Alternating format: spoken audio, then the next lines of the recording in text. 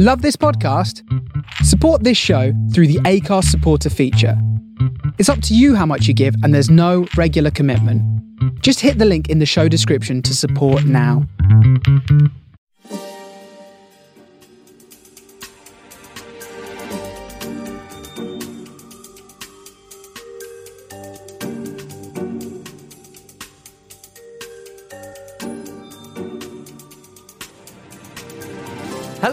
Hello.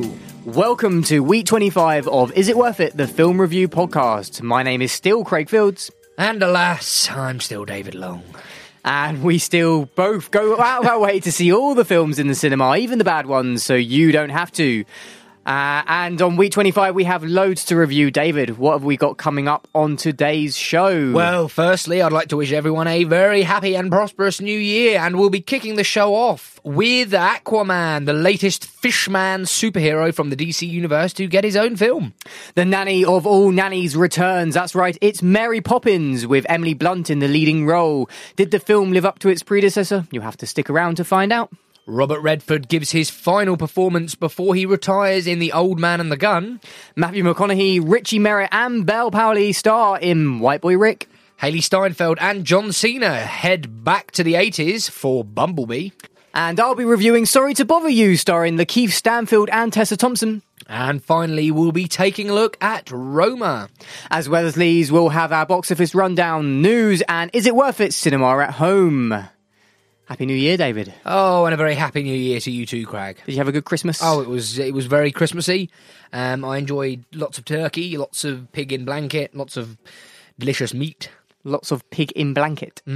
Pig in blanket. It's a weird concept, isn't it? A pig wrapped in bacon. It's the most unhealthy food you could possibly eat. I mean, a pig wrapped in pig. It's a vegan nightmare, isn't it? It really is. So, Craig, how was your Christmas? Christmas for me was busy, lots of going out, seeing friends, but I spent Christmas Day at home with all the family, and then Boxing Day again with all the family, grandparents coming round, and lots of watching television and eating lots of delicious food as per what you did as well. Yeah. How was New Year's for you? Yeah, very good. Spent New Year with my parents. Actually went to my parents' church for their New Year gathering. Splendid buffet, I must say. I did enjoy the buffet. A lot of, silly New Year's games that I actually quite enjoyed. Yeah, it was good. Quite funny. We all gathered round to watch Big Ben Bong on New Year's. But we were watching on iPlayer, so it was actually a minute in delay. So it was like 12 o'clock. I was like, Dad, it's New Year. He was like, I know. Everyone was like, it's New Year, but let's go with it. And a minute later, bong, way, Happy New Year. Sort of like, oh, there's the church a lot, living in the past, some sort of time warp. But yeah, no, very, very enjoyable, and looking forward to 2019. Yeah, so I went to my friend Tom's house, and Tom, who lives in Norway, he has a shindig every year. He's come back. We went to his parents' house, and all of the friends gathered round, and it was rather entertaining. One of our friends, Sam, built a Bassey bomb. A what? A Bassey bomb. So we're a little bit obsessed with Shirley Bassey. Right. And at one point throughout the year, I think when we went camping, we were discussing what it would be like if we made some kind of grenade that when you pulled the pull lever thing, it just suddenly explodes into Bassey songs. Oh, and wow. confetti goes out, and Sam said, I'm going to make one of those. And he did. And Sam actually spent 4 months solidly building this contraption. It was a gold grenade, and when he pulled it, it connected to his mobile phone and started playing Shirley Bassey songs. No confetti, but he just threw it up in the air, and it landed in between all of us, and Goldfinger! That's quite impressive.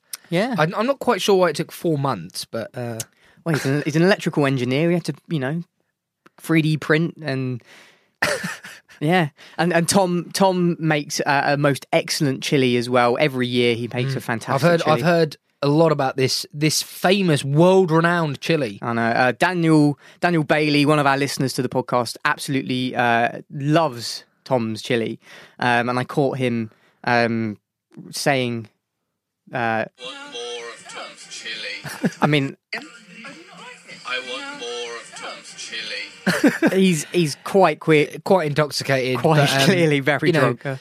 What a time of year though for food.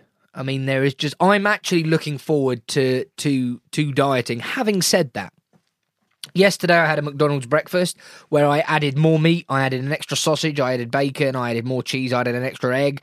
I tailor-made the sausage and egg McMuffin. And then we went out to the cinema last night, and then I had a double bacon cheeseburger with mac and cheese bacon-topped fries. So perhaps... Not off to the best start, really. Not off to the best start, but, you know, new year, new me, all that stuff. I do need to shed a bit of timber, as I ate a lot of food. Delicious cheese, pate, meat. That's an incredible amount of food, actually. I mean, custom tailoring a sausage and... Was it sausage and... So it was a double sausage and egg McMuffin, but I added an extra sausage, extra cheese, a slice of bacon, and an extra egg. Do you have to go up and ask for that? I do it on the machine. You can do it in the machine. Oh, I wouldn't. Oh, yeah, I wouldn't ask them. That's far too embarrassing. Really? Yeah. But they're going to see it as soon as you put the order in. Yeah, but it's still less embarrassing than saying, "Can I have this incredibly highly saturated fat breakfast with extra saturated fat?" Did that keep you going for a while? Yeah, until lunch. Where you had I went to Aldi. I've got some German meatballs, whole chicken. some salmon, some duck pate, some falafel. What else did I have? Oh, sticky toffee pudding. Your diet is off to an awful Some start. Pringles. Is this a joke? Some buttons, chocolate buttons. No, it's not. My life is a joke. Anyway, Happy New Year. Happy New Year, everyone. I too would like some more of Tom's chili. Anyway, let's kick off 2019 with more of Tom's chili. No, with our box office rundown.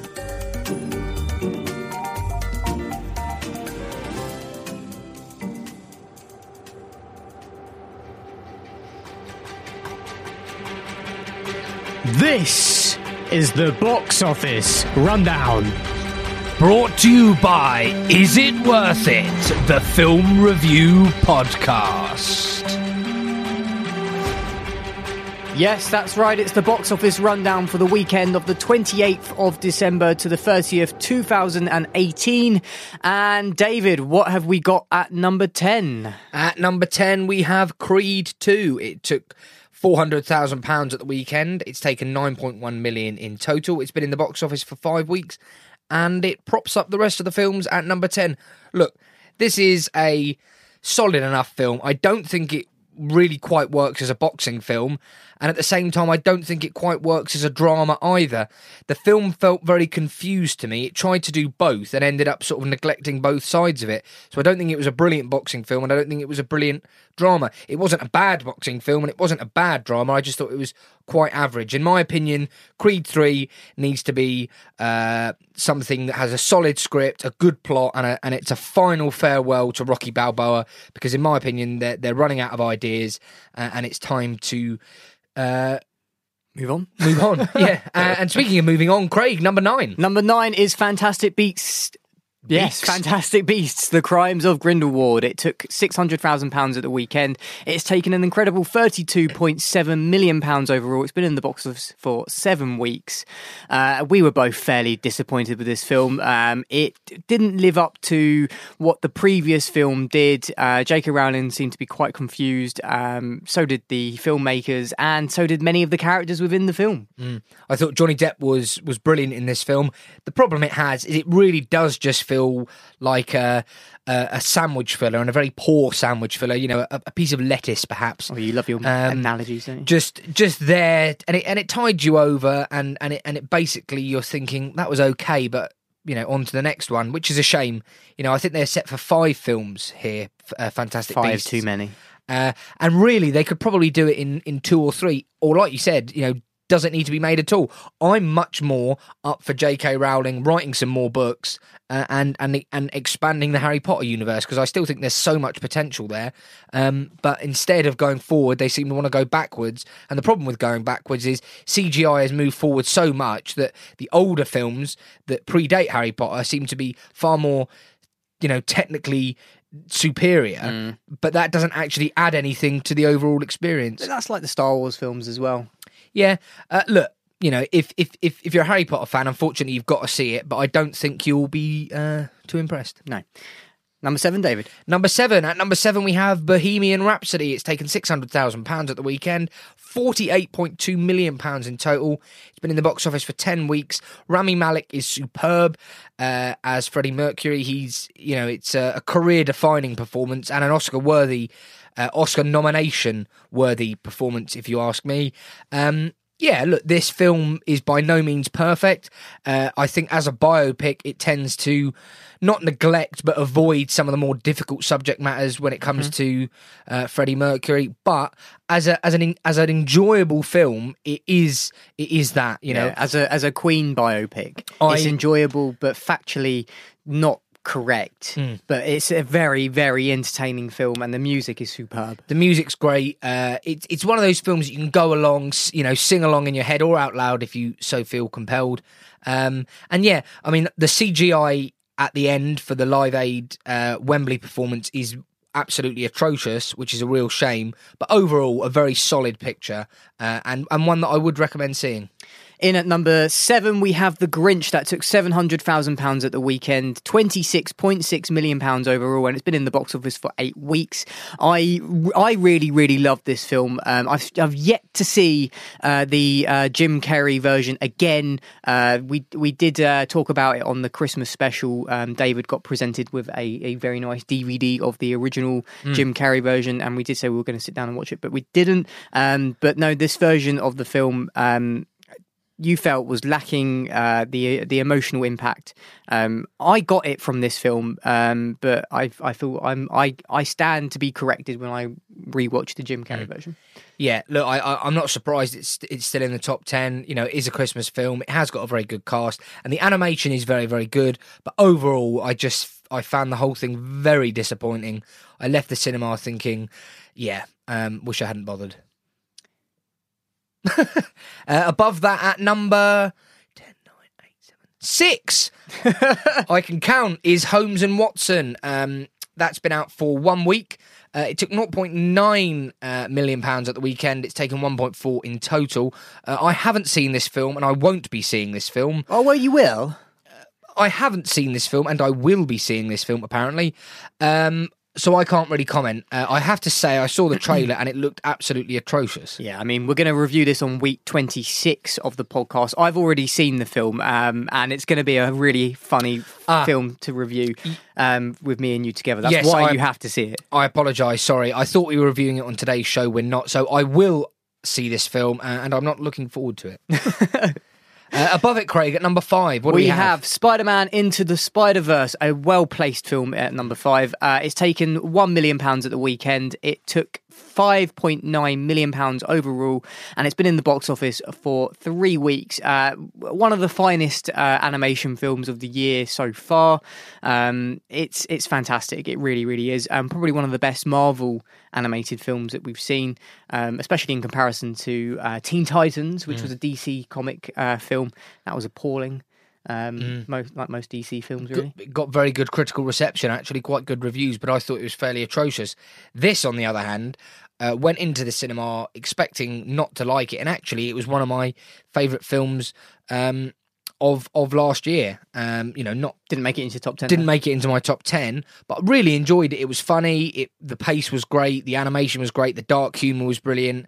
And for someone who's not really into, comics, Spider-Man, that particular universe, I thought it was great. I would recommend it to anyone.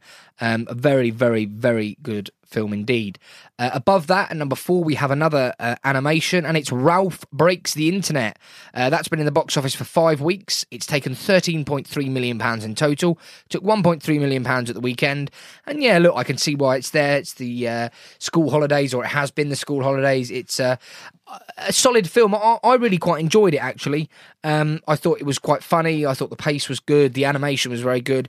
And the way they managed to take these characters into the internet and the way they depicted the internet, I thought was very, very clever. And yeah, I would really recommend Ralph Breaks the Internet. In at number 3, we have Aquaman. That's taken £2.4 million at the weekend, £14.4 million overall. It's been in the box office for 3 weeks, and we're going to be reviewing this on this week's show. Yeah, so we won't say too much about that, but again, I'm not surprised that that's in at number 3. Obviously, it is a fairly big film and one that a lot of people have been looking forward to. Above that, we have Bumblebee, which is a prequel to the Transformers films. It's been in the box office for 1 week, and it's taken £6.9 million in all. Again, we'll be reviewing that on today's show, and I don't want to say too much, but I will say I think it deserves to be at number 2. I was very surprised by this film. Yes, me too. So that leaves us with number 1, which is Mary Poppins Returns. That's taken £7.4 million at the weekend. It's grossed £23.2 million overall, and it's been in the box office for 2 weeks now. And I'm not surprised that I'm seeing that right there. Not at all. And I can't wait to review this one. Not only am I not surprised it's at the top, I think it deserves to be at the top. It's going to be an interesting review on this week's show, and I'm looking forward to reviewing it. Yeah, so David, if you'd like to take us from number 10 for the usual box office rundown. So, at number 10, we have Creed 2, 9, Fantastic Beasts, The Crimes of Grindelwald, 8, Bohemian Rhapsody, 7, The Grinch, 6, Holmes and Watson, 5, Spider-Man Into the Spider-Verse, 4, Ralph Breaks the Internet, 3, Aquaman, 2, Bumblebee, and at the top of the pile, Mary Poppins has indeed returned. It's Mary Poppins Returns.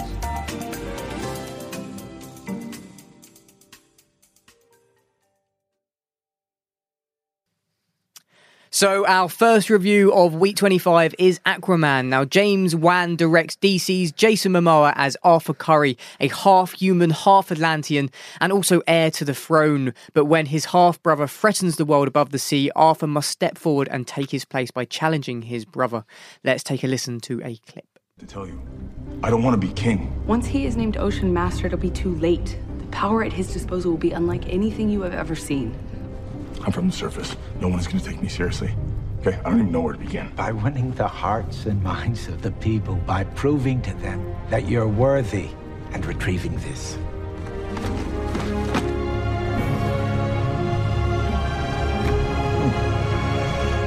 I already got one of those. Not like this one, you don't. So there you have a clip from Aquaman, and a very good clip, actually. I think it sort of sets the scene for the whole film quite well. I mean, where do you begin with this film? I'm going to start off by saying it's too long. And I don't mean it's 10 minutes too long. I don't mean it's 20 minutes too long. I mean it's 45 minutes to an hour too long. We actually saw this in Cineworld Watford's brand new IMAX screen. It's a huge screen. It boasts the new laser technology. We also saw it in 3D. And actually, for the first time ever, this was a film that I thought is probably worth seeing in 3D. The screen is so big that you actually really do feel like you're part of the film, which in many ways is a shame because the film's not actually very good. Like I said, it is too long. And you could throw a dart at the film reel and then throw another dart and just chop pretty much 45 minutes anywhere in the film, and you wouldn't lose the plot and you wouldn't lose the overall effect of the film. As well as that, the film is somewhat ridiculous. I mean, you've got Atlanteans riding sharks like horses with harnesses. You've got a mollusk playing a drum set. It's all a little bit ludicrous, but it gets away with it, and in some ways it works because it's so ridiculous and it's so over the top that you sort of go along with it. It's just a shame that the film is so long. Having said that, it's also a little bit too much. The CGI is a little bit too in your face. It's a little bit too fake, and it just didn't feel right for me. In terms of the acting performances, I thought Amber Heard was solid. Jason Momoa was again fairly good. I mean, they're working with a pretty poor script, a lot of one-liners, a lot of sound bites, very cliche moments. Willem Dafoe is in this film, and he stands out so vastly superior to everyone else in terms of his acting ability. I just think he really holds the film together, and he's one of the few characters that I could actually sort of relate to or had a bit of an emotional attachment with. In terms of Amber Heard's character, I thought she did a good job. I would just like to say, though, I think the way that she was portrayed on screen was pretty poor, to be honest. Yes. She spent the whole time in very little clothing. And, that's just not good enough for a modern day film in the light of the Me Too campaign and women actors demanding equal pay and equal opportunity and stuff like this, to take Amber Heard and basically just say, look at her, and objectify her. I just think films are better than that. Yeah. She was badass in the film. Oh, she was, yeah. I'm saying she's done a good job, yeah. and it's not her fault. A couple of scenes, perhaps, where she's wearing limited clothing, I can understand. Yeah. The same as Jason Momoa, they're both stunning humans to look at, but just to objectify her throughout the whole film and in quite a brutally obvious way, I just think modern film needs to be better than that. And I completely agree with you on that, but I think the whole film objectifies male and female, if you think about it. I mean, the amount of t-shirt off parts of the film where Jason Momoa just walking around with barely any clothes on. It had things for male and female, but it shouldn't be like that anymore. Yes, completely objectifying male and female, but especially Amber Heard. She got a lot of objectifying scenes in there without a single shadow of a doubt. It's a mess of a film, really, isn't it? Story-wise, plot-wise, it's all over the place. But visually, it's a stunning film. The underwater scenes, which I think are in comparison to Black Panther, like the welcoming to those, those wide shots as they come in and show you the place where they lived. I actually think Aquaman did it better, and I think it visually it worked better in that sense. The CGI, as you say, is probably a bit overwhelming, but I think that's the film that it is, and that's what DC films do. They go way over the top with the crashes, the bangs, the explosions, and it doesn't carry the film along, does it? How you were like, Sicario 2 has purpose in every explosion and every gun that goes off. With this, there's no real purpose. It doesn't move the plot along other than it's just a big fight that's going on. There's a lot of explosions. There's one particular part of the film where various things are blown up for no apparent reason. And I mentioned the running time. I've seen on the screen here, it says 2 hours, 23 minutes. I can't believe that. It felt much longer than that. It felt much longer, but it should have been at least 2 hours minimum. Yeah. Okay, so if it was 2 hours, 23 minutes, they could have cut, I would say 33 minutes, make it an hour and 50. It just felt too long, and unnecessary. I think you possibly enjoyed it a little bit more than I did. Yeah, I think I possibly did, but that's not saying that I didn't think it was poor, because it was a very poor film. It's not up there with Wonder Woman whatsoever. Wonder Woman was one of the best DC films that's come out over the last few years. All of the Justice League films were very poor, and the Justice League one was where we were introduced to Aquaman, and he had no backstory to that. So this was James Wan's opportunity to really introduce that character and really give him a backstory, and continuing on from that, and there's no need to go back in time like they did for Wonder Woman and have that prequel version. And it's fairly disappointing in the sense that the story was just weak and all over the place and obscure and just bizarre. Aliens in the underwater world, alien spaceships, it felt like there was men riding sharks, big mollusks playing drums. It was just to be fair, what was it? To be fair to the mollusk, he did put in a good performance. He no Phil Collins, but having 8 limbs certainly helps for any drummer. He's up there with Lamont Van Hook, at least. Lamont Van Hook. Look, you can ask me the question if we're ready. Yeah, I think we are. David, Aquaman, is it worth it? Is it worth it? No. However, if you're going to see this film, I do recommend seeing it in IMAX, in 3D. This is the kind of film that really, I'll be honest, isn't a great film, but it is a great film to see in the cinema. It's the kind of film that you have to see in the cinema. One, because it's so long, and if you do go to the cinema, you sort of have to stick it out. If you watch this at home, visually on a normal size television, I don't think it'll be that impressive. The sound obviously not as good, and also the fact it's so long, I think you'll struggle to get through it. I don't think it's a very good film, but if you do want to see it, go and see it in cinemas before it is not in cinemas anymore. Interestingly enough, it was shot on IMAX as well, which you can tell it works. Yeah, you pair it with their amazing cameras that IMAX have and an IMAX screen, and you've got a real great entertaining film to watch. Unfortunately, the story is just poor, and that's basically it. Nicole Kidman, I think, actually had some of the best bits in the film, and I think that opening scene. Or the opening scenes where she is fighting, I think they're probably some of the best scenes in the film. Whether I think this film is worth seeing, is it worth it? No, I agree with you. I don't think it's worth it. I think it's one of the poorest DC films going, and I agree that if you're going to want to see it and you're going to ignore what we're saying, then yeah, see it in the cinema, as that's the best place to see it. I think this epitomises the kind of film that's not very good, but if you're going to see it, you have to see it in the cinema. Yeah, absolutely.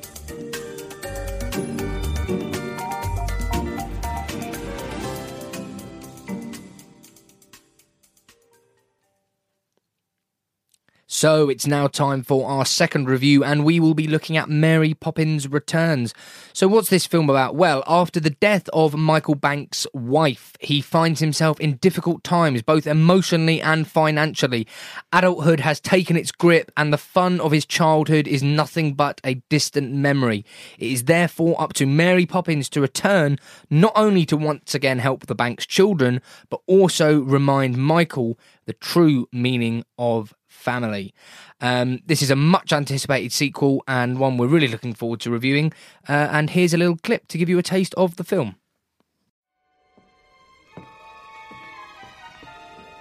Oh dear. Look, the picture's changed. Looks as though they've broken your carriage wheel. That they have. It's useless now. Useless as a chocolate teapot. The board is speaking. And who do we think is going to fix that? There's the riddle. Then what broke it fixes it, that's what I say. What do you think, Mary Poppins? Well, I suppose we have no choice. But how are we going to do that? I know a bit about fixing carriages. But we can't fix the carriage wheel. It isn't possible. Everything is possible. Even the impossible. Now gather round, everyone. Spitspot. Georgie, don't forget Gilly. Are we ready? Ready.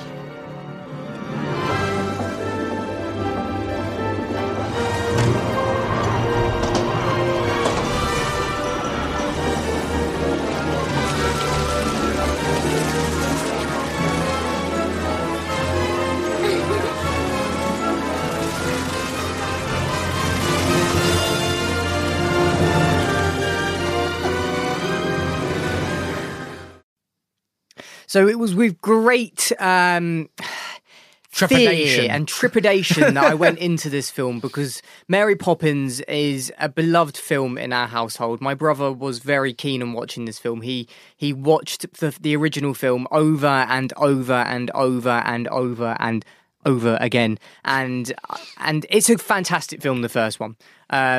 Great childhood memories, and I was worried that this film would not live up to that. And it's great. We just might as well go straight into that. It's absolutely fantastic. Emily Blunt is Mary Poppins. There is no doubt within my mind that she is the next evolution of Mary Poppins. She embodies Mary Poppins. She is something different, but also the same, and it's wonderful to see on screen. She was a complete worthy choice for this, and I can't actually think of anyone better to play her.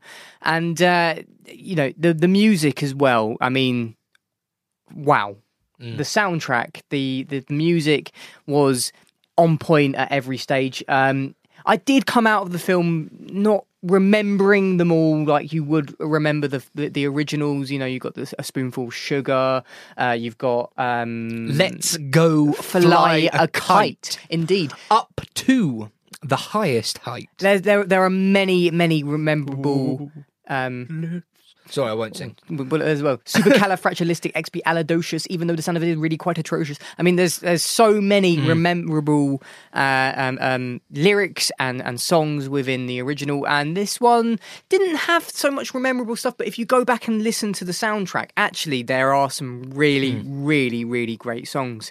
And I've only seen it the once, and I really want to see it again. But yeah, I absolutely loved it. Really did. What about you? Yeah, for me, I mean, like yourself, when I saw the trailer for this, Mary Poppins Returns, I thought, oh, for goodness sake, why? I was totally of the opinion that there was absolutely no need for a sequel. A sequel could only damage the original. Obviously, it can never detract from the original. The original is a classic for more reasons than one. Brilliant acting, brilliant script, brilliant story, brilliant music. However, having seen it, I really do think that there was a need for a sequel, and they did a really good job. You know, it's set in London during the Depression, post-financial crash, so we're looking at the early 30s, and it's very gloom and doom, and Michael Banks, his wife has passed away, and he's left looking after the children himself, and, you know, there's these wonderful shots of London in that period, and then you've got Mary Poppins coming in and bringing, you know, light and song and dance. Emily Blunt is superb. Lin-Manuel Miranda, who plays Jack, is also very, very good. You know, I just thought it was a very solid film. I think it does have its problems. A couple of the songs, I think, are very forgettable. Meryl Streep, yes. She's a fantastic actress. I mean, she's been nominated for 20-odd Oscars, I believe, but it feels like she's thrown into this film. Like, Meryl, you know, we need you in the film. You're a big name. Here's a song. It feels very much like it was done in one or two takes. It's a little bit rusty. It's a bit ropey, isn't it? The song she's given isn't actually very good. And it's completely unnecessary. It's like they have a plot diversion which brings them to Meryl Streep's character, who doesn't need to be in the film. She then delivers a solid performance. She can sing, she can dance. We know that from the Mamma Mia films and others. Things like that were just not necessary. But, you know, you've got Colin Firth, Meryl Streep, Julie Walters, Emily Blunt. I think the children who act in it are fantastic. Dick Van Dyke makes a cameo, which I think is brilliant. A real beautiful cameo, actually. Very beautiful cameo. Yeah. Links it back nicely to the original film. You know, I went into this film expecting to dislike it, and there were points during the film where I really enjoyed it. You know, we're both adults now. You can never, like you were saying, you can never relive the childhood memories of watching Mary Poppins, because obviously even when we were children, Mary Poppins was still a very old film, but it is a timeless classic. 100 years down the line, you can watch the original Mary Poppins and it will still be as good as it was when it was released. This, in 100 years, I don't think will have the same effect, but nonetheless, it was just a nice sequel, and one that it's difficult to not like. You know, it has its problems. I think the script's a bit ropey at times. Some of the songs are quite forgettable, and some of the CGI doesn't have the same magical effect that the original has, because the original was so superior and way ahead of its times, that this doesn't have quite the same effect, and it feels a little bit wooden at times, in the sense like, here's the script, here's the song, here's the script, here's the song. It feels, I don't think it flows as well as the original. It feels a little bit more forced, but nonetheless, a very solid film, and one that I would thoroughly recommend seeing in the cinema on the biggest screen possible. I think we'll continue to see more Mary Poppins films over the years as well, because there were actually multiple books of which Mary Poppins was obviously based on, and that's where it came from. Why they never made any more going forward, I don't know, until this very point. But Disney, I'm sure, will want to commercialise on everything as they are at the minute anyway. And this was obviously going to happen at some point, and there will be more that are based on the books, without a single shadow of a doubt. You know, and what it does is it brings Mary Poppins into a generation that otherwise, believe it or not, may not have actually heard or even seen the original. You know, I know some people, particularly, you know, people 10, 15 years younger than us that have never seen the original, saw this in the cinema, went back and watched the original, preferred the original, loved the original. So yeah, overall, I think they've done a very good job here. And like you said, Emily Blunt is superb. To the extent that she's already been nominated for a Golden Globe. Wouldn't be surprised to see her in or around the Oscar nominations. You know, there is talk. Whether she'll actually pick up an Oscar nomination, I'm not sure. But if she did, I certainly wouldn't oppose it. I thought she was brilliant. I mean, what a year for Emily Blunt, starting off with A Quiet Place at the beginning of the year, and then now Mary Poppins right at the very end of the year. 2019 is going to be a great year for her. I can see there's going to be a lot of films that she's probably going to take on, and hopefully will be just as good. A Quiet Place 2 as well. Are they making that? They are definitely making that, yeah. So I'm quite excited for that. How that's going to work, I don't know, but we'll see. I mean, this is the problem, isn't it, with sequels? You know, I think A Quiet Place doesn't need it. I don't think it needs it either, but, you know. Hereditary, we spoke about. I think that does. I think there is potential for a sequel there. Well, we did speak about it on our top 10 year in review, which incidentally will be out after this episode. So we may refer back to it, but we've recorded that one first, which is why we're referring back to it, just so you can understand what we were doing. We'll be plugging it later in the show. Absolutely. We would love to hear your thoughts on Mary Poppins and all of the films that we review on each episode, and you can do so by hitting us up on Facebook, Twitter, Instagram, and you can email us. Our email address is David. Our email address is Craig. David, our email address is... Oh, he doesn't know it. Yeah, because he keeps changing it. I haven't. I've changed it once. Too many. Okay. Well, it's my mail is worth it at isitworthitpodcast.com. What is it, David? My mail is worth it at isitworthitpodcast.com. Excellent. So that was our review of Mary Poppins Returns. Oh, wait, we didn't ask the question. The most poignant part of the whole reason we do this podcast. David, Mary Poppins Returns, is it worth it? Absolutely, 100%. Yes, take your family, see it in the cinema. I think it's brilliant. And yeah, I completely agree with you as well. It is so worth going to see in the cinema. Take everybody, your mum, your dad, your gran, your aunt, your brother, your sister. Me mum, me dad and me gran with a bucket of Vindaloo. And that was our review of Mary Poppins Returns.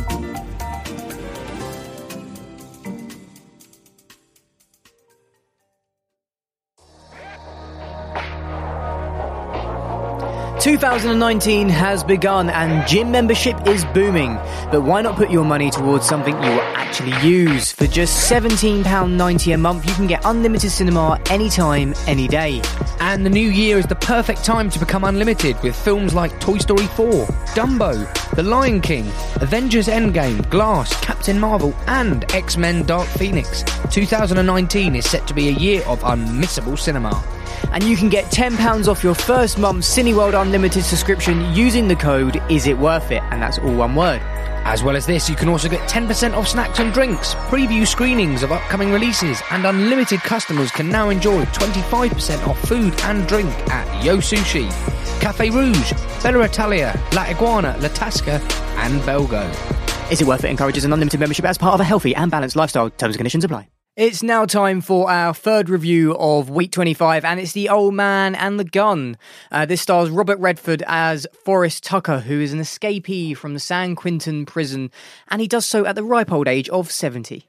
This is based on the true story that captured the public's eye, and Forrest Tucker seems to go on this journey across America, conducting a string of heists in the most gentlemanly way possible. Alongside Redford, we have Sissy Spacek, Casey Affleck, Danny Glover, and Tom Waits. Let's take a listen to a clip where Forrest Tucker's love interest challenges him to reveal what it is that he actually does. So what'd be worse, if I'm lying about this or telling you the truth?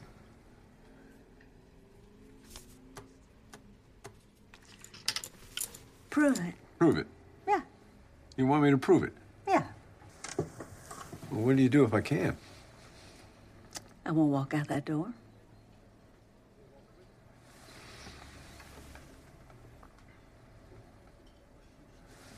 No, I'm not going to do it. I didn't think so. Not because I can't. Because it's just not my style. Not your style. You have style. I do. Well, tell me what that is then. My style? Yeah. Okay, well, let's take this place. This place is not my style. Say it was a bank. And instead of that counter up there, that was really a teller's window. And that lady standing there was the teller behind the window. And you just walk in, real calm, and you find yourself a spot, and you sit down, just like we're sitting here. And you wait, and you watch. And that may take a couple of hours, might take a couple of days even, but you wait. It's got to feel right. The timing has to feel right. And when it does feel right, you make your move. So you walk right up, look her in the eye, and you say, ma'am, this is a robbery. And you show her the gun like this. So that's a really great clip that I think actually beautifully captures the essence of the film, which has a fantastic lead performance by Robert Redford, who really does portray Forrest Tucker so fantastically. And like Craig said in his synopsis, the most gentlemanly bank robber of all time.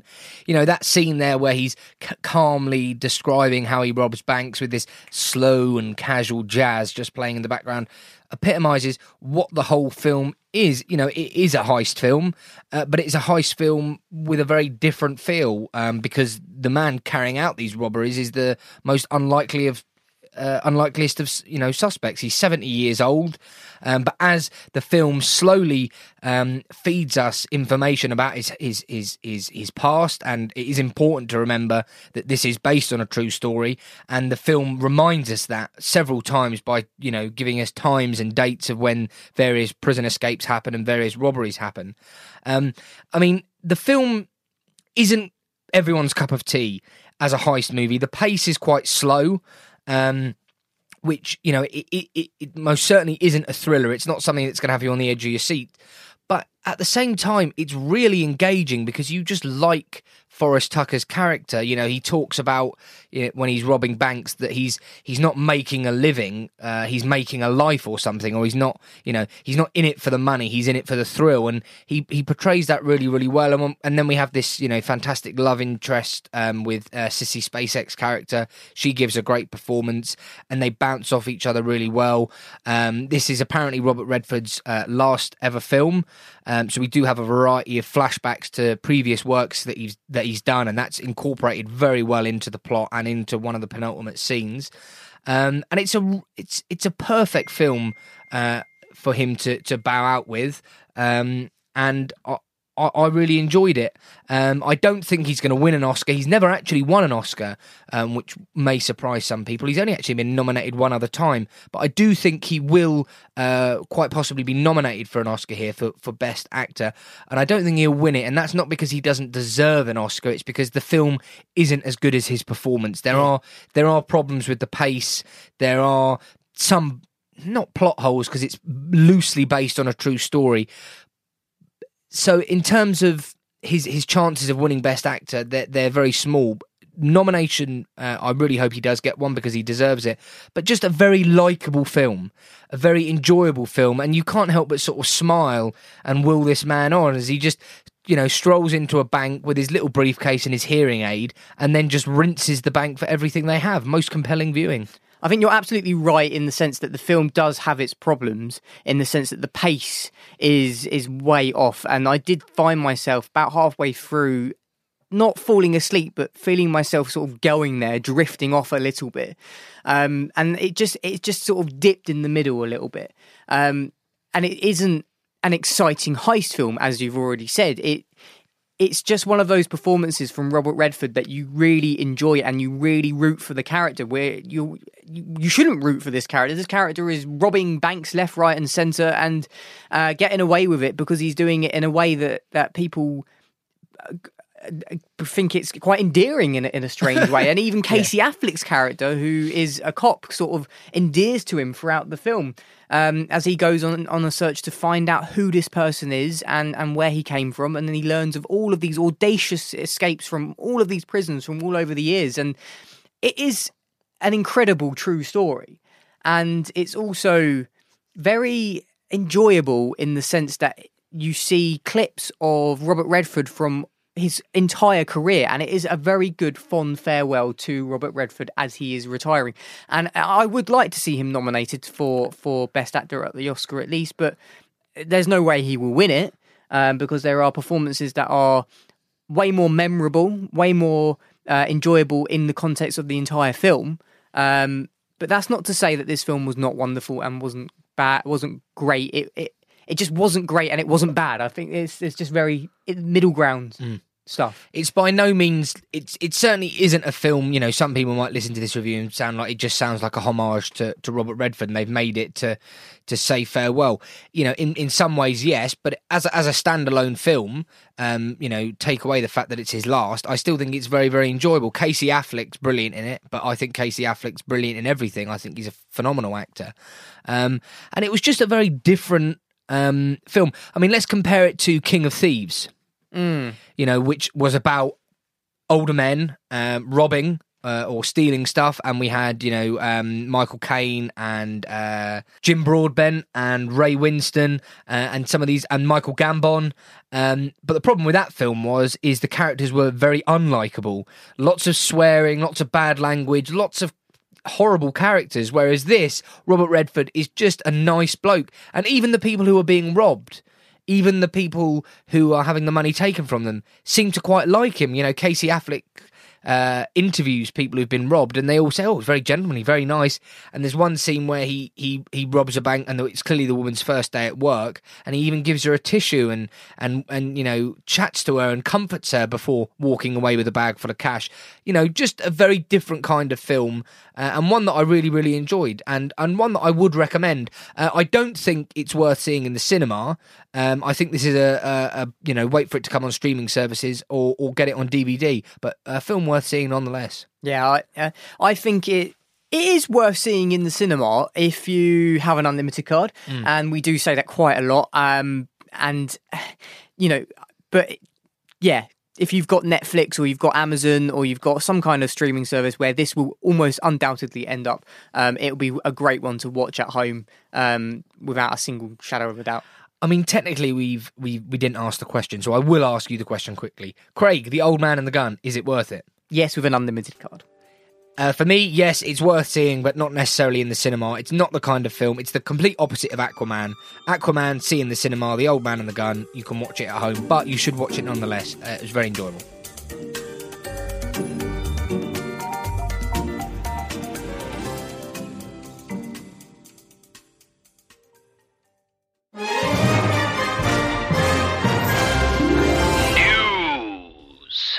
So it's that part of the show where we take a look at this week's news, and I'm going to go first, yeah? Was that right? Yes, please. Okay, so the first bit of news that I found is that Star Wars Episode 9 has a lot of Carrie Fisher footage, apparently, that they're going to use in the next film.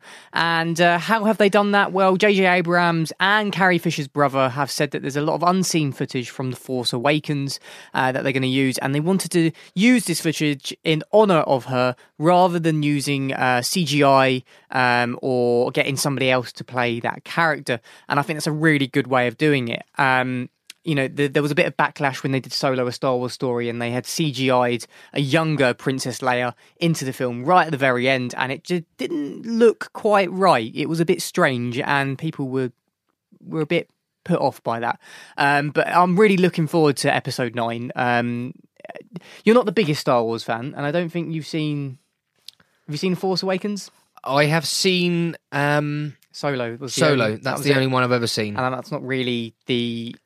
And I've said this before on the podcast, I do want to see Star Wars, but unfortunately it's never really been my genre, so I've never sort of had any great desire to see them. But I did decide that when I saw them, I'd watch them all not firstly in order they were released, and then sort of in chronological order. So it's still something I want to do. It's on my to-do list for 2019. Well, in December 2019, so this year, Star Wars Episode 9 will be out. So before December, you need to have watched all of the films. So maybe watch a film a month. Oh no, I'll probably end up watching them all in a month. I tend to do things like that. Box sets, I crack them out in one night. There's a lot of films. There's 8 films. Well, yeah. So maybe 8 months before. Better get the old Red Bull in and boost out and do a 24-hour Star Wars marathon. Yeah. Anyway, in terms of films, I have some more film news, which you'll be pleased to know. Jumanji, Welcome to the Jungle, is set for a sequel, which is almost like a third film in the Jumanji universe. The Jumanji Welcome to the Jungle star Jack Black, Dwayne "The Rock" Johnson, Kevin Hart, and I really, really enjoyed it. So that has been announced that they are planning another one, and it's set to star Awkwafina, who was in Crazy Rich Asians. She played a really good character in Crazy Rich Asians. Very, very funny. She was also in Ocean's 8. She's sort of quickly becoming one of the rising stars or rising young female stars in Hollywood. So... Is there any plot that's been revealed for that film? No, there's very little in terms of plot. Well, I say very little, nothing, in fact. But when I did watch the sequel, it did feel like that there was room for another film. It didn't make my top 10 films of the year, but you know, it could have. I thought Jumanji Welcome to the Jungle was a really good film, very well made, very funny, a nice follow-up to the original. Am I pleased they're making a third one? Not hugely, because I have a feeling that it could just go backwards. I like the fact that they modernised it with a video game. I thought it was very well cast. Having said that, Dwayne "The Rock" Johnson, Jack Black, Kevin Hart were fantastic. Awkwafina was hilarious in Crazy Rich Asians, also very good in Ocean's 8. So, I'm looking forward to it. I believe that's due to come out sometime in 2020. Yeah. So, my next piece of news is about Saoirse Ronan. So she's joining Wes Anderson's next live-action film, The French Dispatch. So this is the next film that he's doing live-action-wise. That after the Grand Budapest, after Grand Budapest, he went on to do Isle of Dogs, which was obviously the stop-motion animation film. And it's said to be quite a packed-out cast already, with Timothée Chalamet joining the cast, who actually, incidentally, was in Greta Gerwig's Lady Bird with Saoirse Ronan. And the pair are also going to be starring in Gerwig's Little Women as well. Or Little Women, sorry. French Dispatch is said to be described as a love letter to the journalists, and it's set in the 20th century in the Parisian office of an American newspaper, and that is all we know about the film, as Wes Anderson is very secretive about all the films that he does. But other notable castings include Benicio del Toro, Jeffrey Wright, alongside some other returning Anderson veterans such as Frances McDormand, Tilda Swinton, and Bill Murray as well. Yeah, really looking forward to that. Wes Anderson's a genius. I mean, Grand Budapest is great, and I love when you look at the Grand Budapest DVD or a poster, the number of stars, and Wes Anderson loves cameos. Bill Murray, Tilda Swinton were both in Grand Budapest. So was Saoirse Ronan, in fact. So really looking forward to that. Yep. I didn't know that, so that's news to my ears, and very pleased to hear it. And for my second piece of news, it's about Bird Box. So Bird Box has become the most watched Netflix original movie ever in its first week. So in its first week on Netflix, it was actually watched 45 million times, which is pretty sensational for any film in its first week. It's become somewhat of a viral sensation, a meme. There's Sandra Bullock with a blindfold is the new meme of 2019. Lots of people doing the Bird Box challenge, which seems to consist of wandering around outside in public in a blindfold, which I must say does seem a bit ridiculous. But yeah, we've spoken about Netflix and the power it has with films like Roma, and now Bird Box as well, which is a film that has exploded. We won't be reviewing that this week because we're looking at Roma in our Is It Worth It home cinema, but we will bring you a full review of Bird Box, the record-breaking Bird Box, next week. And in other news, a man in Australia has been arrested for shouting death threats at a spider. And that was the news brought to you by Is It Worth It, the film review podcast. So, White Boy Rick, it's the next review on week 25, and it's directed by Yann Demange. It's based on the true story of Richard Wershe Jr., who is played by Richie Merritt, who became the youngest ever FBI informer at the age of 14 during the 80s. Matthew McConaughey plays Richard Wershe Sr., and we see both father and son in the opening at a gun show buying guns legally. Then Rick Sr. modifies these guns and sells them on illegally. He gets his son, Rick, to go and push these onto the gangs of the city of where they live. Rick's sister is played by Belle Powley, whose name is Dawn. She's an addict and she is desperate to leave. The grandparents live across the road, and it's fair to say that family life is dysfunctional. Let's have a listen to this clip. Daniel, go! Get back. Get off of me! Get back in the house, Dawn. Go in the house and get dressed. No! Get inside the house. Dad! Stop. What? No.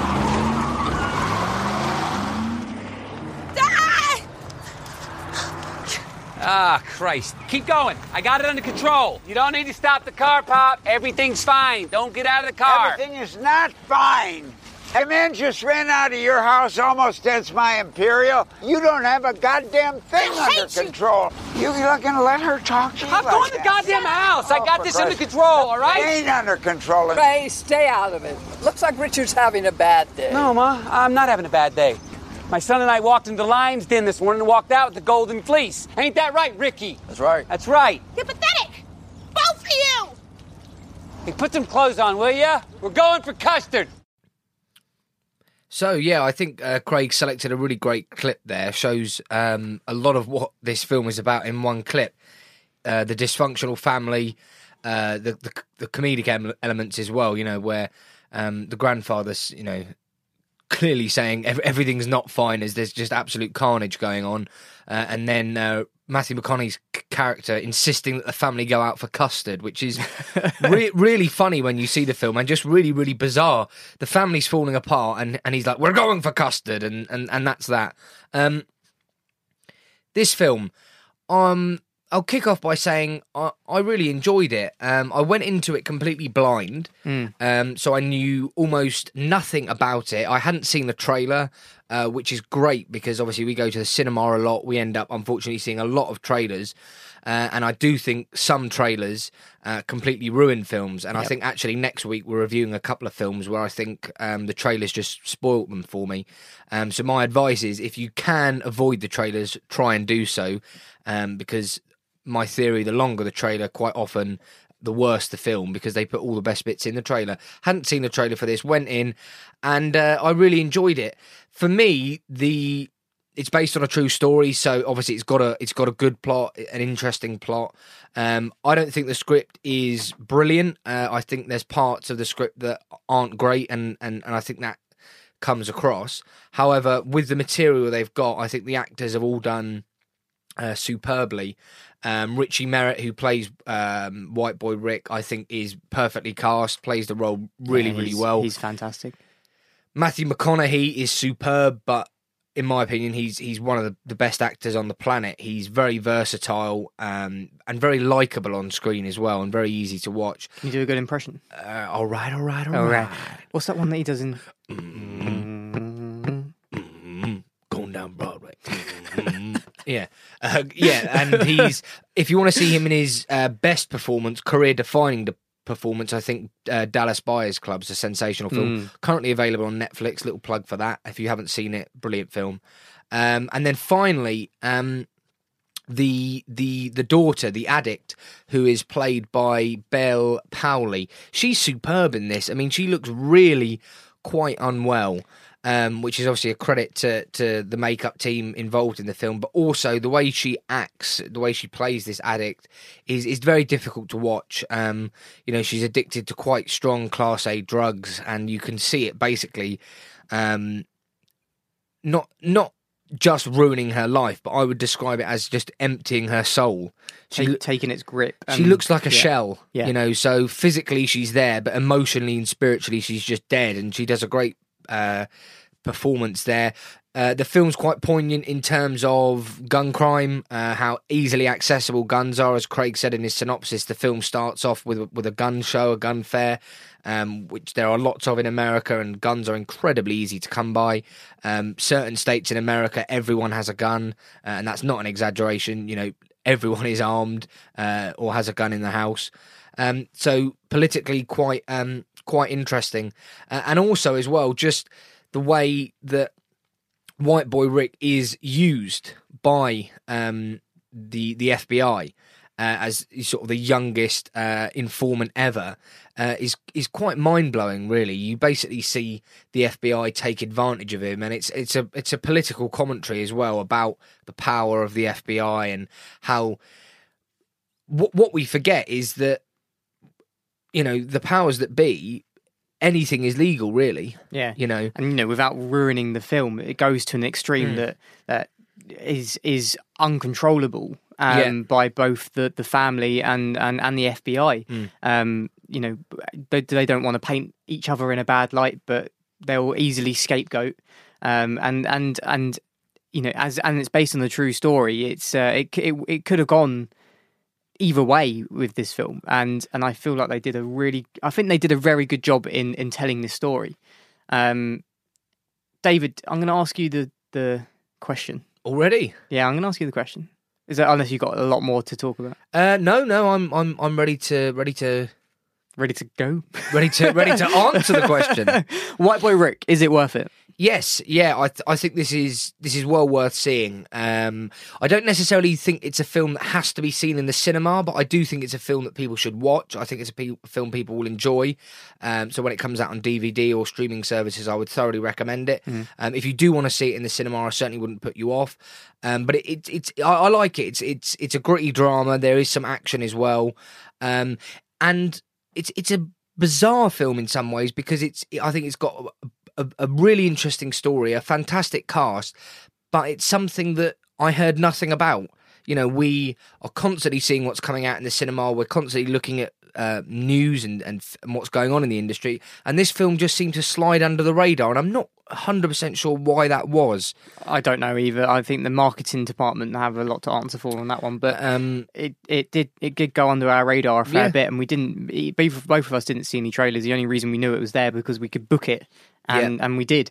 But I thoroughly enjoyed the film. I think the ensemble cast around Richie Merritt really made up a really great, natural characters and acting. And I think it really was testament to the story that they had these great cast members, really big actors, but not overshadowing Richie Merritt, who playing a 14-year-old boy. And I thought that was brilliant. Definitely worth seeing in the cinema if you can still get around to seeing it, and if not, definitely worth seeing on any streaming services when it comes out, or buying it on DVD as David says when it comes out. That's our review of White Boy Rick.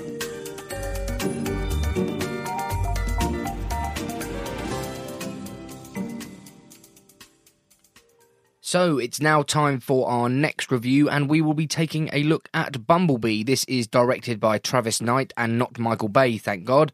And the year is 1987, and we've got ourselves a prequel. Bumblebee is disguised as a yellow Volkswagen Beetle after crash landing onto Earth, where he's been sent to set up base. Charlie, who is played by Hailee Steinfeld, has just turned 18 and is really quite desperate for her independence. After discovering this rundown yellow Beetle at her local garage, she makes a deal with the owner. If she can get the car started, then she can have it. She manages to do this, she gets it started, and she takes the little yellow vehicle home. Once she gets it home, however, it turns out to be even more better. More better? Even better than she expected. I think we'll keep that in. You're on a roll there, but... Yeah. I was. More better. I hate when people say that, and I've just done it. Having managed to get the yellow vehicle home, it's even better than she expected, and this little yellow Beetle may well just transform her life forever. Well, that was a shambles. Let's take a listen to a clip. Look, people can be terrible about things they don't understand. If they find you, they'll probably lock you up in a lab somewhere. It'll be bad. Trust me. The only person you can show yourself around is me. Okay? So let's practice. You ready? If you see anyone besides me, what do you do? Great. Perfect. Come back now. Okay, so let's say we're driving, right? We're driving and all of a sudden... Oh, shoot! Somebody's there! Hide! Hide! Behind!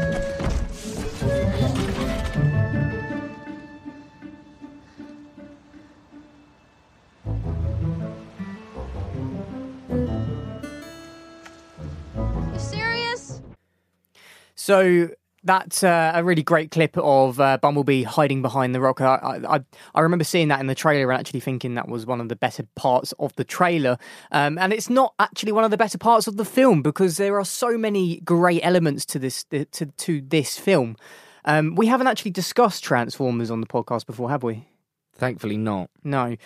So Michael Bay is the original writer and director of the other films, and it has to be said that they're not brilliant. They're not great films. And, I mean, the first one was entertaining, and then they went downhill from there. Would you agree with that? Yeah. I think the first one was not half bad at all. It was certainly watchable. And then it just got more and more ridiculous. I don't know how many they made. 4, 5. 5 maybe. It just got pretty appalling by the end. And they're very laddish sort of films. So Bumblebee makes quite a difference in terms of that we've got a leading role played by a girl, a woman, and we've got more of a coming of age film set in the 1980s. The director Travis Knight really makes use of the 1980s. He does it very well of setting the scene. It does very well of mixing the action with the coming of age stuff as well. And I really, really love this film. For a Transformers film or a Transformers spin-off, I thought there was the emotional impact. It had the the action as well that you want from a Transformers film, so to speak, and the emotional stuff, which just brilliant. What did you think? Yeah, I mean, I really enjoyed this. So I saw the trailer, and I've got to be honest, I didn't think it looked great. I thought I was going to really struggle to enjoy this film, but actually, quite the opposite. I really enjoyed it. I didn't just like it; I genuinely enjoyed watching this. The 1980s is very well captured, and I found myself singing along at times because it had a lot of 80s theme, a lot of very good soundtrack, very good 80s music, which I'm assuming they must have paid royalties to the original artists because they were big artists. You know, we're talking number ones. There were 4 or 5 sort of very recognisable songs, and not just clips, like quite long, prolonged, almost whole songs at times, which I really enjoyed. I thought Hailee Steinfeld was really good, very convincing as an 18-year-old. I'm not 100% sure how old she is, but she's certainly in her 20s. She's around that age, which is good, to be fair. But she's a little bit older, but she plays the role really well. And I just found it very refreshing. Again, I was concerned when they were going back because I thought, well, if it's anything like some of the recent Transformers films, it's going to be pretty unwatchable rubbish. But it's not. It's actually got a lead character played by Hailee Steinfeld that's very likeable. Bumblebee himself, his story of how he comes to Earth and why he's on Earth again is likeable, and you can relate to him. The Rotten Tomato scores for this are very interesting. Actually, 79% of the audience like it, but 93% of critics. And for a Transformers film to have a better critical reception than audience reception is very impressive, because normally these films, Transformers films, audience tend to like them a lot more than the critics. Yeah, definitely. Whereas this is the other way round, and I think it's the other way round because for your die-hard Transformer fan, they might say it's a little bit soppy, it's not really adding much. But for film critics, they can look at this and say, well, it's well made, it's well acted, it's got a good script, it's got a good plot. John Cena's in it. He's not great. He's certainly capable of better, but he's almost cast in this. Here's John Cena as an army general, and he's going to play a really over the top stereotypical army general. He's very stereotypical, isn't he? So I mean, he is better than that in terms of his acting ability, and I think he proves that in some of the more comedic stuff he's done recently. But there is a nice moment in this film where John Cena's character salutes Bumblebee. Obviously, he's an army man, and that's a real sign of respect, and actually quite a moving moment in the film when you see his character sort of change his perception of these Transformers. And overall, I think this is a really good film, not only for Transformers fans, but for families. I think it's rated PG. I think there's a couple of scenes of moderate violence, and I think there's the odd swear word, which is why it's rated a PG. I think it's PG. It's certainly not a 12A, so it must be a PG. So I'd really recommend this to families. And if you've never seen a Transformers film, then why not kick off by going to see this? I think it's well worth it. Yeah, I mean, just looking on Rotten Tomatoes now at the previous films, we've got Transformers in 2007, Shia LaBeouf, Megan Fox, etc., etc.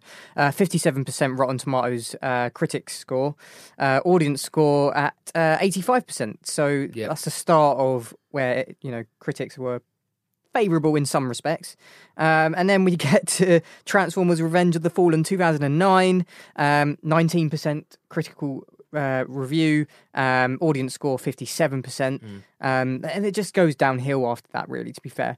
I mean, I hadn't actually looked these up, but I just knew that the critics would always have a lower score than the audience. Definitely. And that's why, having just looked at this, I was not surprised, but it just proves, if 93% of critics like a film called Bumblebee about a Transformer, you've got a solid film, and a film well worth seeing. Anything else, Mr. Fields, you'd like to add? Not really. I think I just would like you to ask me the question. Yes, I will. I'm hoping they make another one, actually. I'd like to see where they can go with it. I'd happily see Bumblebee 2, Revenge of the Bees. Oh, not the bees. Maybe get not the bees. Maybe get Nicolas Cage in to shout "Not the bees." Just a small cameo. Craig, Bumblebee. Buzz, buzz, buzz. Is it worth it? Yes, this is 100% worth going to see in the cinema, regardless of the fact whether you have an unlimited card or not. This is one that you should see in the cinema for the action-packed action, a great soundtrack that is immersive in IMAX, and I think it's a really good one to see in the cinema. I totally agree. I was expecting this to be terrible, and it wasn't. It was very, very good. I really recommend going to see this. A great film for people of all ages, Bumblebee. Go and check it out.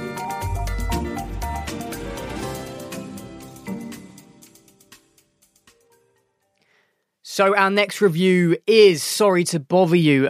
David, you didn't get round to seeing this one, so I'm going to be doing this one on my own. I'm going to give you a really good overview as to what this film is about. So it's written and directed by Boots Riley, who is a rapper and producer, and this is the first film that he's actually directed and written. And the film is a satire. It's a kind of dystopian film, and it's in a world that we know, but it's not quite that same world. It's this strange science fiction speckled throughout the film. It is the world that we know, but everything is just ever so slightly warped that we know it's not our world. So we have our lead anti-character or anti-hero, Cassius Green, who is down and out. He is living out of his uncle's garage. His girlfriend, who is played by Tessa Thompson, is an artist. She's an activist. She's got her head quite screwed on. And by day, she's like a sign twirler. And by night, she paints graffiti on the walls, these political statement pieces. That are really quite good. And in this strange world, the most watched and loved TV show is a show that's called, if I can recall the name, it's I Got the Beep Kicked Out of Me, where contestants go on this show and get punched and beaten up.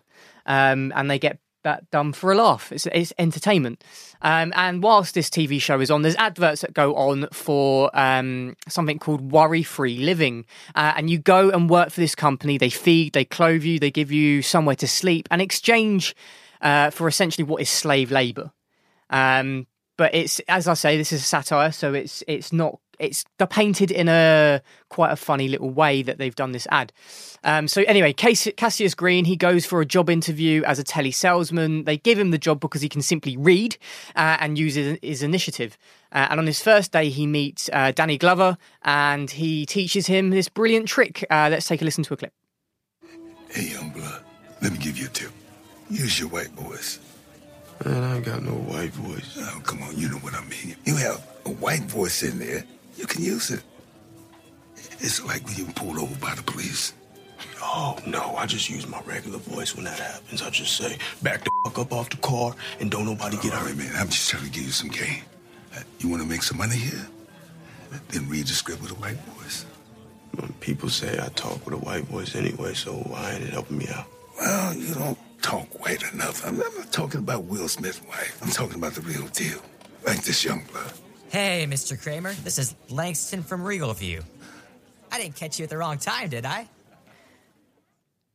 So I think that clip's really great in showing you, or trying to show you, exactly how this film is, and it is absolutely berserk. It is crazy, and it starts off with this ever so slightly science fiction difference to what the real world is all about. But you get a sense that this is our world, but it's not quite our world. And as the film progresses, it gets more and more and more bizarre. And as that Danny Glover explains using his white voice, and actually does a white voice, which is actually incidentally overdubbed, obviously, with somebody else speaking it. And actually, I think somewhere along the lines during the film, somebody actually says, "Oh, well, your white voice, it sounds like it's overdubbed," which it actually is. And it's these brilliantly this brilliant reflection of life that's shown in a very visual way, and actually spoken about in a way that's obviously satire. Anyway, so I'm going to say straight away that I really, really love this film. It's a really poignant film to be watching at this moment in time, and I think the director's done a very good job at as a first-time director and writer at bringing us this film. And I really do love how reflective of the time that it is. Especially with the way that the character has to climb up the chain of work, essentially. So climbing up the greasy chain or greasy pole. You're looking at me like, where is he going with this? No. It's just trying to get my words the out. of remix. I love it. Anyway, Cassius Green is climbing up the pole. The greasy pole. A greasy pole, using his white voice to become what they call a power caller. And when they get to become a power caller, that's where they earn all the money. And he has to choose whether or not to use his morals to sell what he's selling. And essentially what he is selling is going to be worry-free living. Well, that'd be nice. Well, yeah, I'd buy worry-free some of that. living, which is obviously slave labour, but you get fed, clothed, and treated like you're in a concentration camp, basically, which isn't quite good, but that's what they sell. And he does a very good job at selling it, and he gets the attention of Armie Hammer's character, who is a CEO of Worry-Free Living, and is very strange. He's a coke snorting CEO who has these incredibly strange and bizarre theories with Experiments. life and experiments. And all I'm going to say is that it just gets completely bizarre as you go throughout the film. There's these strange horsemen that come into the film. It gets incredibly bizarre. So, Mr. Fields. Yes. Sorry to bother you. Is it worth it? I absolutely love this film, and I think it's absolutely worth going to see in the cinema if you can find it on at your local cinema. If not, when it comes out on DVD, streaming services, buying on whatever form, digital download. Don't pirate it. Buy it, because I think it's an absolutely wicked film to see. Bizarre, and I think it's found its audience, but I think there'll be some people that really don't get it. But if you can get round the satire and watch the visual elements of the film, which are just hilarious. I mean, Cassius is on the phone doing telecells at one point, and it visually shows you falling into the room of who he's speaking to with his desk. And one is where an old lady's in the bath and he's talking to her on the phone. And then another one, there's a man and a woman in a compromising position, and he's ringing them up and speaking to them on the phone. And it's just very funny and very poignant. I really, really love this film, and I'm so worth watching. So there you have it. That is Craig's review of Sorry to Bother You.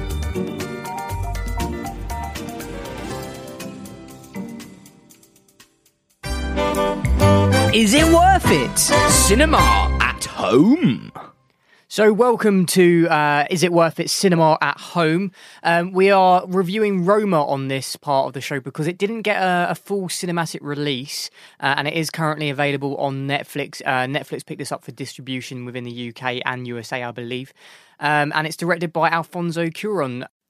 So simply, this is a story that chronicles a year in the life of a middle-class family's maid in Mexico City in the early 1970s. The entire film is shot in black and white, and it is beautifully done. The cinematography is absolutely wonderful, and Alfonso Cuarón really does capture the essence of what it's like to be living in Mexico City in the 1970s. However, I really couldn't get into this film, and I think you're on the same page as me on that one. So I mean, this film is currently second favourite to win Best Picture at the Oscars.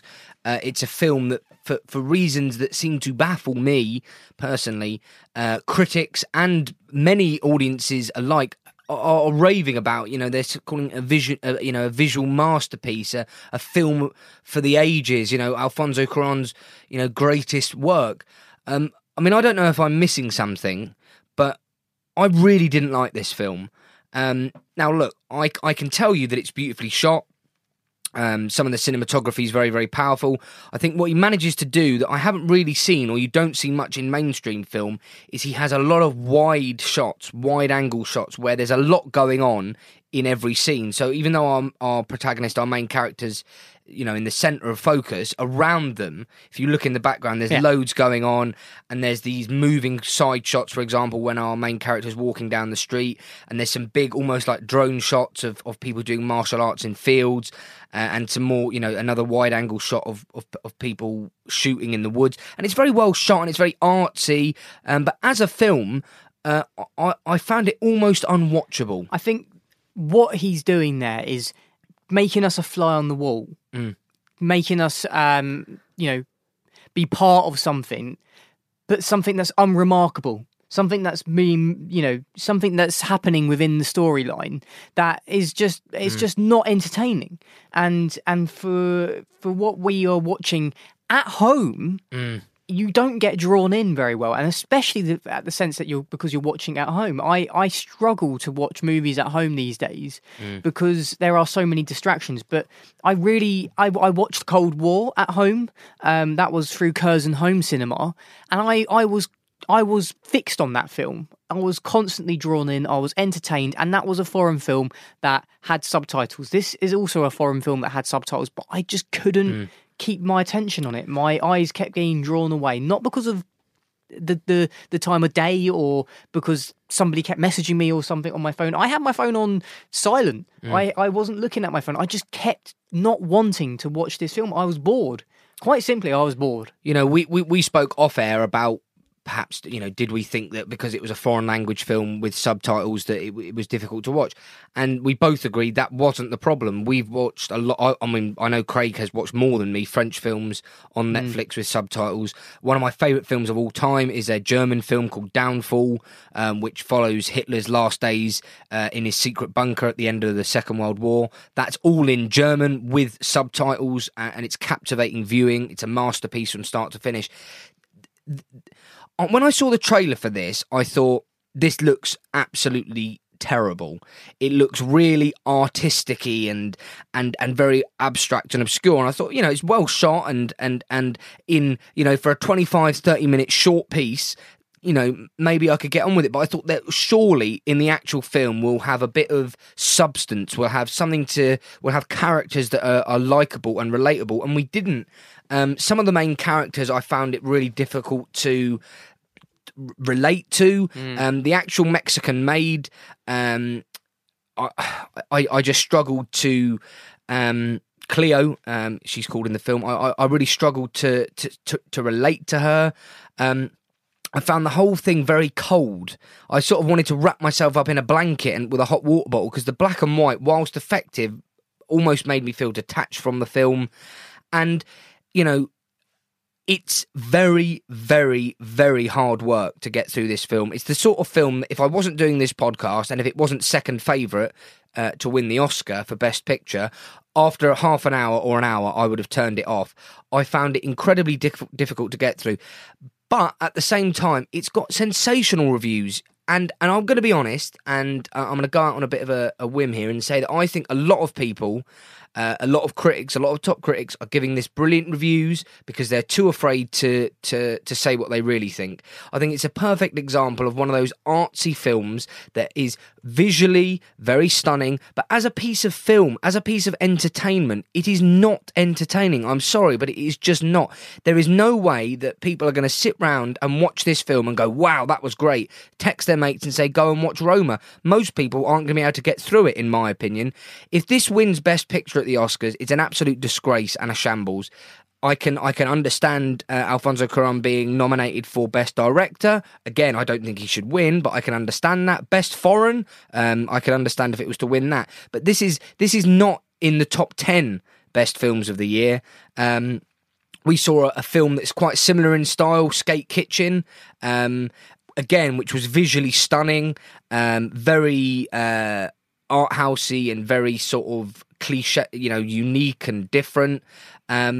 That's as good, if not better than this. And that's not even in the betting for the Oscars. That's not even being talked about for any awards. So, and unless I'm completely brain dead and missing something, I found this thoroughly boring. And I would be mortified for a number of reasons if this was to win Best Picture. But the main reason is I simply think it isn't the Best Picture. I watched it and was hoping that it was going to be the kind of film that would change my perception of the trailer and challenge A Star Is Born for Best Picture, but it can't. It really isn't very good. Yeah, I mean, you've pretty much said it all there, really, and I can pick out the merits of this film, and I can say that it is very well shot. It is a stunning looking film, and I think it's just a very personal story to Alfonso Cuarón as well, and almost too personal. It's just a story that's not reflective of maybe us, and maybe that's a reason why we're not getting into it so much as well. The only reason it is up for or could be awarded a Best Picture at the Oscars is because it did have a very limited theatre release. If it didn't go into the theatres, it wouldn't be up for the awards, because to be nominated for an Oscar, you have to be... which is, let's be honest, it's a bit of a scam, isn't it? Yeah, well, I mean, it has to be printed in 35mm at least, and have a debut appearance in theatres of some sort. I mean, like Bird Box, which we're going to review next week. That will not have a theatrical release of any sort, so it will not be up for any. Yeah, but this really didn't have a theatrical release. It was released very limited for, I think it was closed screenings. It was basically put in the. We know why it was put in the cinema. Yeah, it was put in the cinema, so it qualified for an Oscar. I mean, we would love to hear your opinions on this film. I would encourage every listener to go onto Netflix and watch Roma. If 25 minutes in you don't like it, feel free to turn it off, because it stays at that pace and not a lot changes. I will give credit where credit's due. There's a 20-minute period near the end of the film where I won't say what happens, because if you do get that far, it is a bit of a plot twist, where I actually felt engaged with the film. It pulled out some emotions for me, and it made me think, I'm glad that I've stuck with it. But after that 20 minutes, it then went backwards, in my opinion. It got worse. That they took the plot forward, and then again it had this very abrupt ending. And really, the film can be epitomised by the opening 4 minutes. For 4 minutes, we have, in black and white, a drain being filmed and water going into the drain, and the credits coming up, and it's basically water that our protagonist is pouring away that she's been mopping the floor with, but we just have 4 minutes of water going into a drain. Beautifully shot. Yeah, but Craig, but but this is what I'm saying. It's unremarkable. But is it beautifully shot though? Let's be honest. Yeah, the camera doesn't move. Well, it looks good on film, but it's just unremarkable tosh that's being shown to you. It's not tosh, okay, it's unremarkable to the storyline, and that's what a lot of this film is. It's just unremarkable things happening, and we are flies on that wall of watching things unfold that are just unremarkable. You know this, being a filmmaker yourself. There are things that you can film, the most simplest of things, and if you sit and watch them and record them at the right angle, they are beautiful. A flower moving in the wind.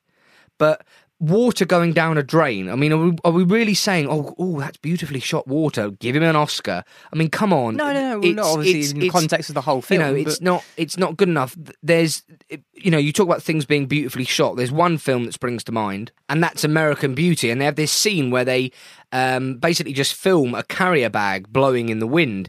Now, that doesn't sound particularly sensational, but in the context of the film and with the voiceover that accompanies it, it works.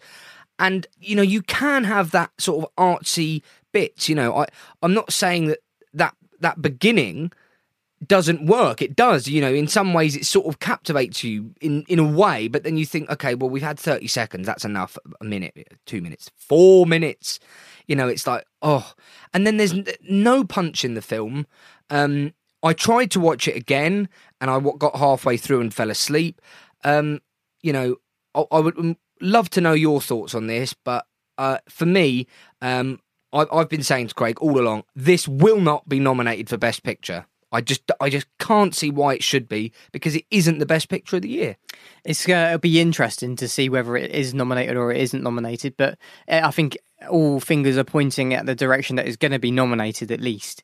You know, the critical reviews from this film and you know, all of the other awards that looks like it's been picking up is just it's unremarkable really in the grand schemes of things, and I'm a bit shocked that if it is gonna win anything, to be honest with you. And the last thing I'll say is I was slightly worried that, having watched this, that I'd missed something, and that Craig would ring me and be like, David, this is a masterpiece, and he'd have been like, this is incredible, but you weren't. You were, if anything, less impressed than I was. I wouldn't say I was less impressed. I think I'm on the same page as you. I think it's just a very difficult watch, and I think the word that I keep using is unremarkable, and it is just unremarkable. David, is it worth it?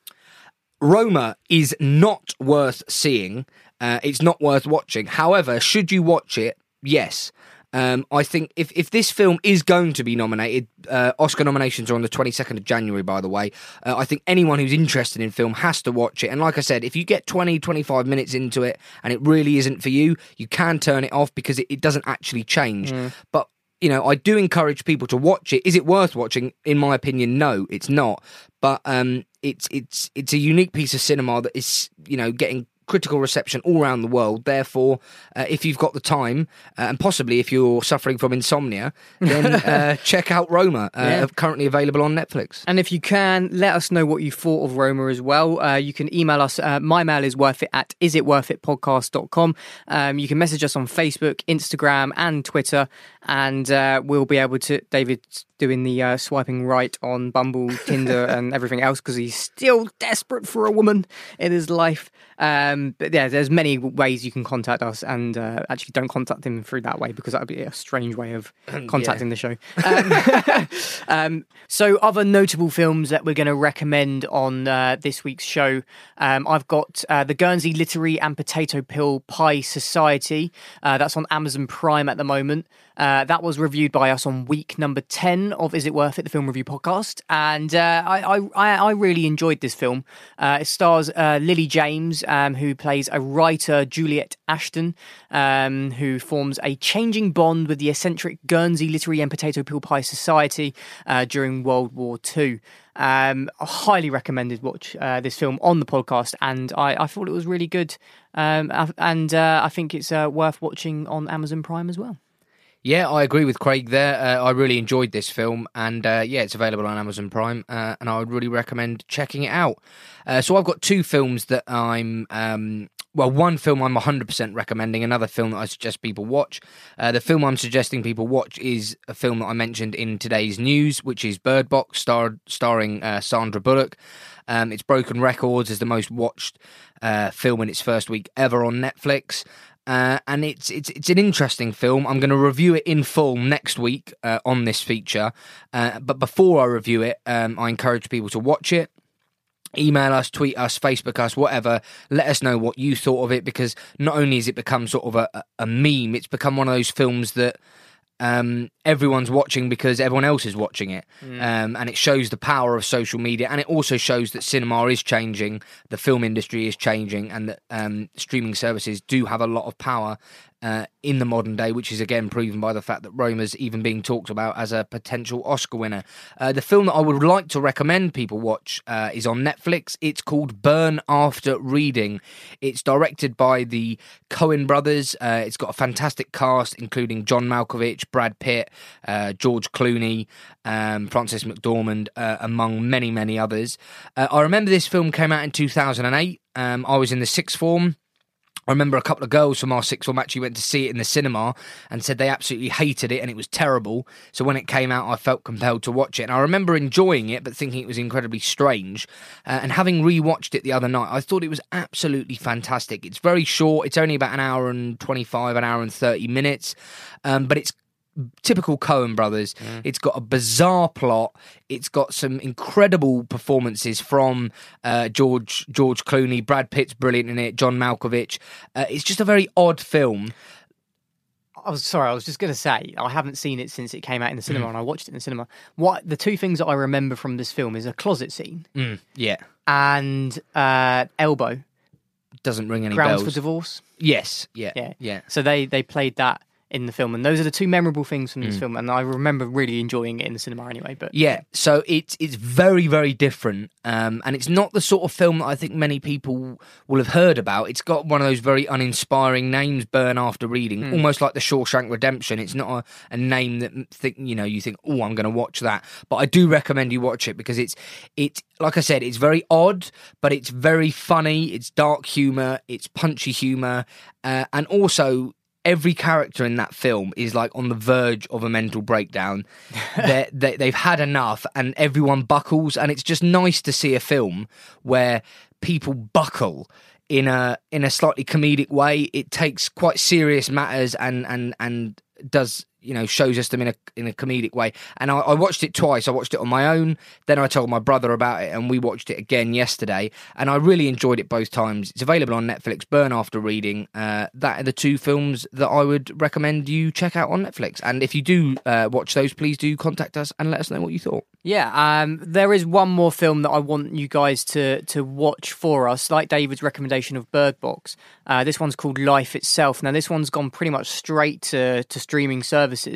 It's on Now TV and it's on Sky Cinema. It is a Sky Cinema original, which is why it's gone straight on there. It did have a cinematic release. The night that we went to see an unlimited screening for Colette, was the night that it had it was in our local cinema, and it had a Q&A session as well with that one with the director, which is Dan Fogelman, best known for some TV shows and writing a lot of films. He was the writer of Tangled, This Is Us, quite a few notable good films as well, and he's now directing this one.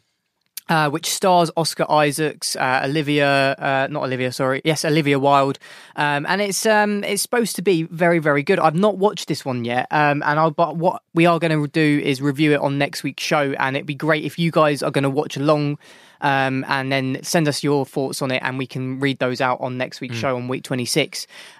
So yeah, that's our film recommendations on Is It Worth It? Should I Stream It? No, it's not Should I Stream It anymore. What is it called now? Is It Worth It? Cinema at Home. Cinema at Home. There's too many names for these things now. We had to condense DVD, and Is It Worth It? Should I Stream It? into one punchy, memorable name, which Craig can't remember. No. Actually then, what is available for people to buy as well that's just been released? That's the next part, isn't it? On DVD? Yeah, DVD. What we got, there's two films I think that we found. Yes, Yardie, I'd recommend that. That's just new on DVD and Blu-ray. And I think you'd recommend that one?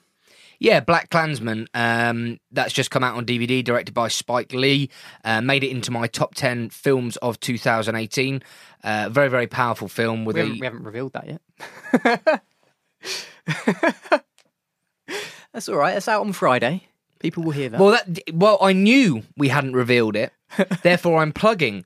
Coming soon. Look out for our special episode, 2018, A Year in Review, where Black Klansman does make it into the top 10. I won't tell you what number. Great film, very powerful ending, very much worth buying on DVD. Don't think you'll regret it. There we go, that's fine. Oh, in trouble again. Yep. Let me just get the cane. Don't tell them about the cane.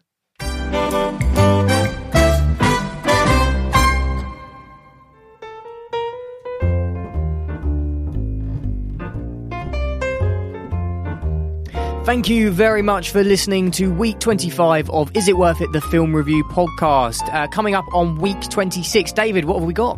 So we'll be reviewing a few films, including Welcome to Marwen, The Favourite, Holmes and Watson and Bird Box. As well as that, there'll be Life Itself, which we want you guys to watch. We haven't seen that one yet. We've seen some of these ones on week 26, but we haven't seen them all. So what methods can people get in contact with us with, Dave? Well, as always, Craig, they can tweet us, they can Instagram us, they can Facebook us, or they can email us at mymailisworthit at isitworthitpodcast.com. Yes, you got it right. My mail is worth it at isitworthitpodcast.com. Thank God for that. That cane will be coming out. Do you want to say it one more time so people aren't confused? Yeah, I'll say it a bit slower. My mail is worth it at isitworthitpodcast.com. There you have it, folks. Yeah, we do love your emails. We love reading them out. And as well as that, obviously, if you do email us, you can win a couple of free tickets to any cinema, any Cineworld cinema in the UK, valid for 6 months, including IMAX. And IMAX tickets are about £16, £17 each at least, and vastly more than that if you're in London. So please do get in contact with us, and we look forward to providing you with many prizes. Yes, and on Friday we're going to be releasing 2018 A Year in Review. This is where we look at our top 10 films of 2018. We both have very different lists, I think it's fair to say, but a very enjoyable episode nonetheless. It's like our Christmas bonus episode where we basically work non-stop, no breaks, no cuts, no pauses, no nothing. We just literally just go in and do not stop, and I think it's quite an enjoyable episode. Yeah. Hopefully people enjoy that. Obviously we go from 10 to 1, my 10, then Craig's 10, and we play like a really good game of tennis, backwards and forwards. And yeah, your opinions would be great. I think I say on the episode that we'd love to hear your top 10. You'll probably struggle to pick 10 films because it is very, very hard, but just a couple of your favourite films of last year, let us know on one of the many platforms, and we'll read that out on the show as well. Yeah, that would be on week 26, because obviously we've already recorded. It's not going to be on this one because that would be weird. I know, we've recorded these in quite a strange way, so in weird orders, and they're all coming out in different orders. So week 25 is coming out before the Year in Review, but we recorded the Year in Review before week 25, and it's also very confusing, but we're trying to do it in a way that where we can catch up with ourselves and bring episodes on a weekly basis, where we are not trying to, fight against time, because even though time is just a concept, don't get into that. It's very difficult for us to try and see all the films in cinema, even the bad ones, so you don't have to. So we hope you've enjoyed this week's show. Have a great week, and we look forward to speaking to you soon. Happy 2019.